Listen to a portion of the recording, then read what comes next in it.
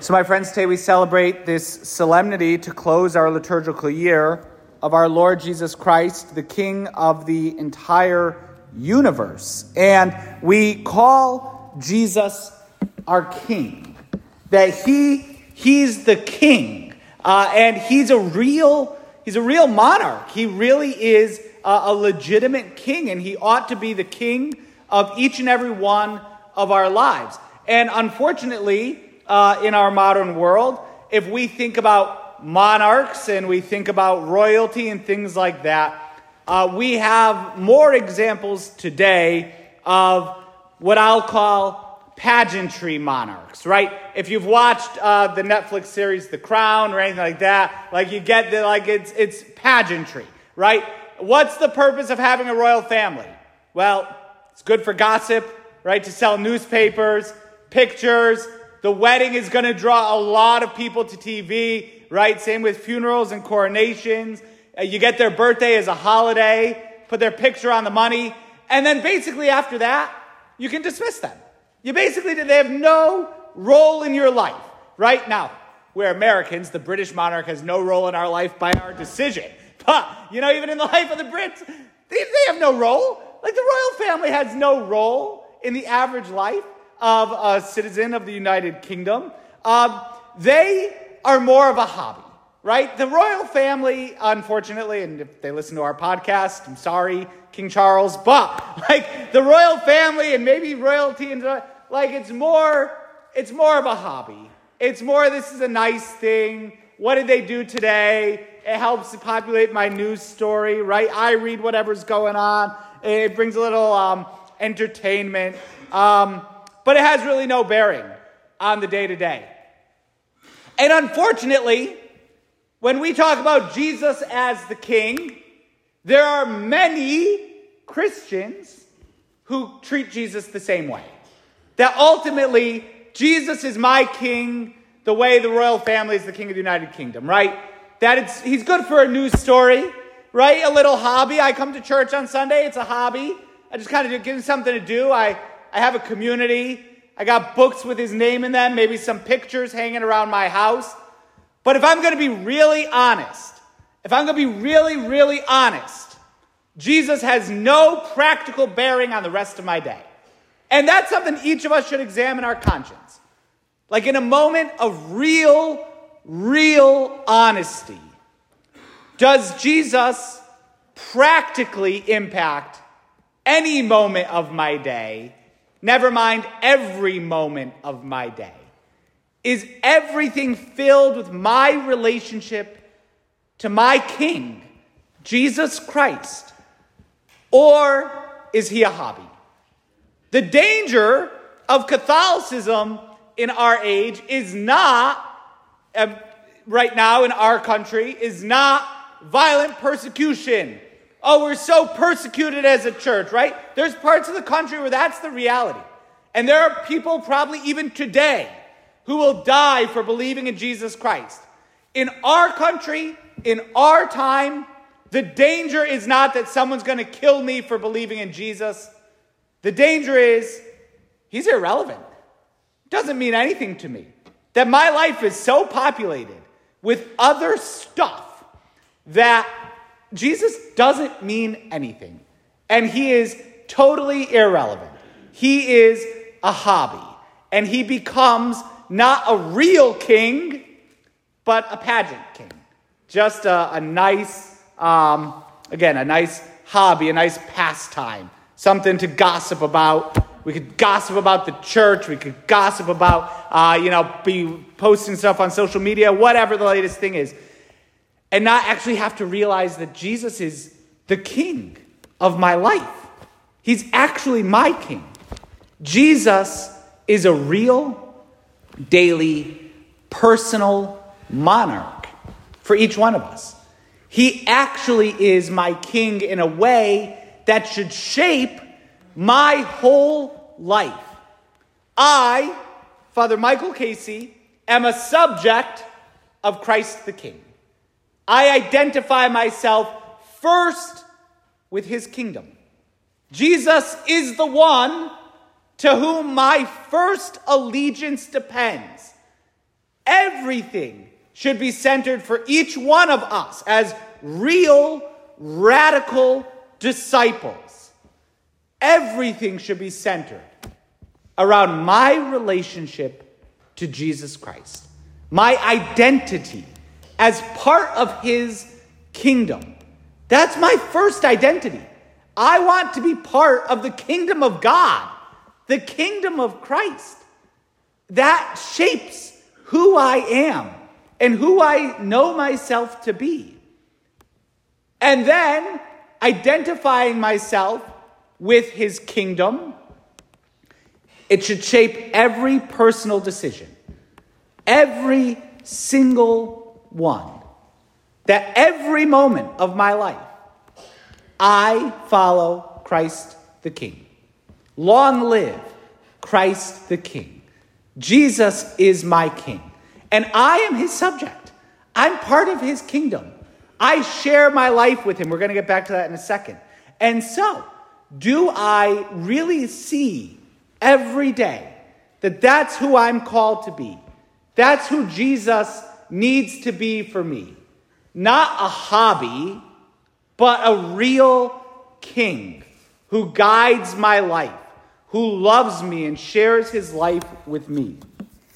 The founder of the Jesuits, St. Ignatius of Loyola, in his spiritual exercises, this 30-day retreat, early on, I think it's at the end of the first week, he has a meditation on the call of Christ the King. Right? What does it mean for Jesus as a king to really call us? And he uses the example of an earthly king. And so he says, consider the address of a king making to his subjects in these words, "It is my will to conquer all the lands of the world. Therefore, whoever wishes to join me in this enterprise must be content with the same food, drink, clothing, and etc. as mine. So too, he must work with me day and watch with me by night, that he has to have a share in the toil with me, so that afterwards he may share the victory with me." And so, can we apply those words to how I follow Jesus? Jesus, our King, calls us. Whoever would come after me, Jesus says, must deny himself, take up his cross every single day, and follow me. If any one of us would follow Jesus, we have to daily deny ourselves. Take up our cross, which is Christ's cross, the holy cross, and every day follow Jesus. Every single day, in every action. Either Jesus is Lord of everything in our life or nothing. Right? With a monarch, there's no hey, you could be partial. I'll have dual citizenship, right? I'll kind of be with you and I'll kind of be over here. No. Jesus is everything. He's everything to us. And so, are we really going to follow him? And that means, are we really, each one of us, examining our conscience? Are we really willing to change? Jesus calls us to convert. How does he begin his preaching? Repent. Repent, for the kingdom of God is at hand. That word repent, which we're going to hear from John the Baptist in a couple weeks, right? Metanoite in Greek. It means literally turn around. If you're going the wrong direction, turn around. The kingdom of God is at hand. And so let's go.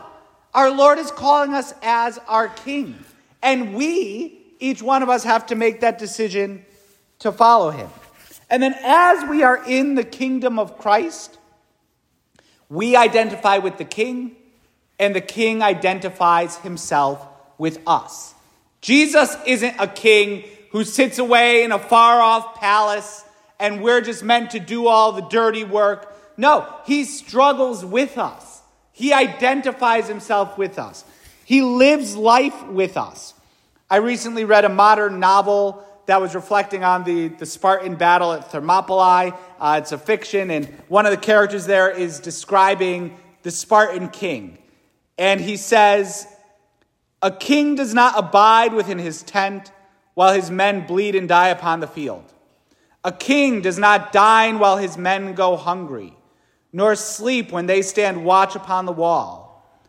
A king does not command his men's loyalty through fear, nor purchase it with gold. He earns their love by the sweat of his own back and the pains he endures for their sake.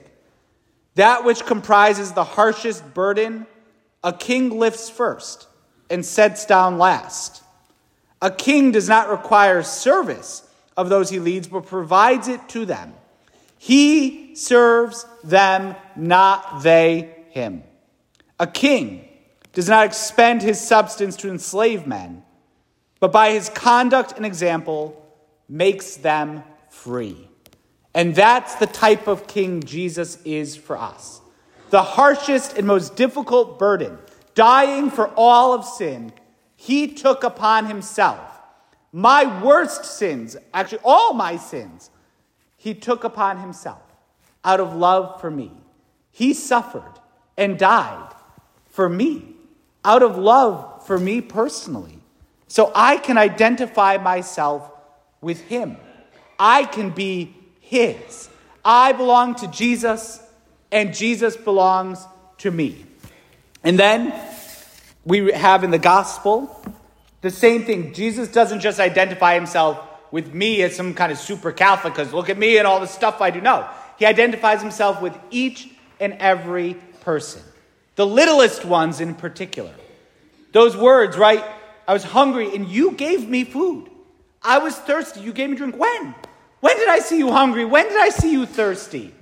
Whenever you did it for the least of these brothers of mine, you did it for me.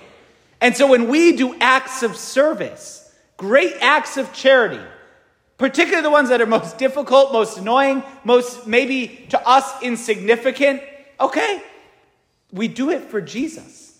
Every single one of us. Jesus, as the king, identifies himself with every member of his kingdom. And he's the king of the whole universe, all of humanity. And so every time we perform an act of love and service, of selflessness, of sacrifice for someone, anyone, we do it for Jesus. And every time we neglect someone, we ignore them, we don't want to deal with them, we give them a harsh word in return, we do that to Jesus too. He identifies himself with every single one of us. Someone asked Mother Teresa the secret, right? The secret of how she was able to do everything that she did. And she pointed to this gospel in these words. Because in everything she did, those 5 words, you did it for me. That's what we do. All of our love and service as Christians is not just philanthropy. We don't do philanthropy out of a love for humanity. No, we do it out of a love for Jesus. And that is the mark of Christian charity.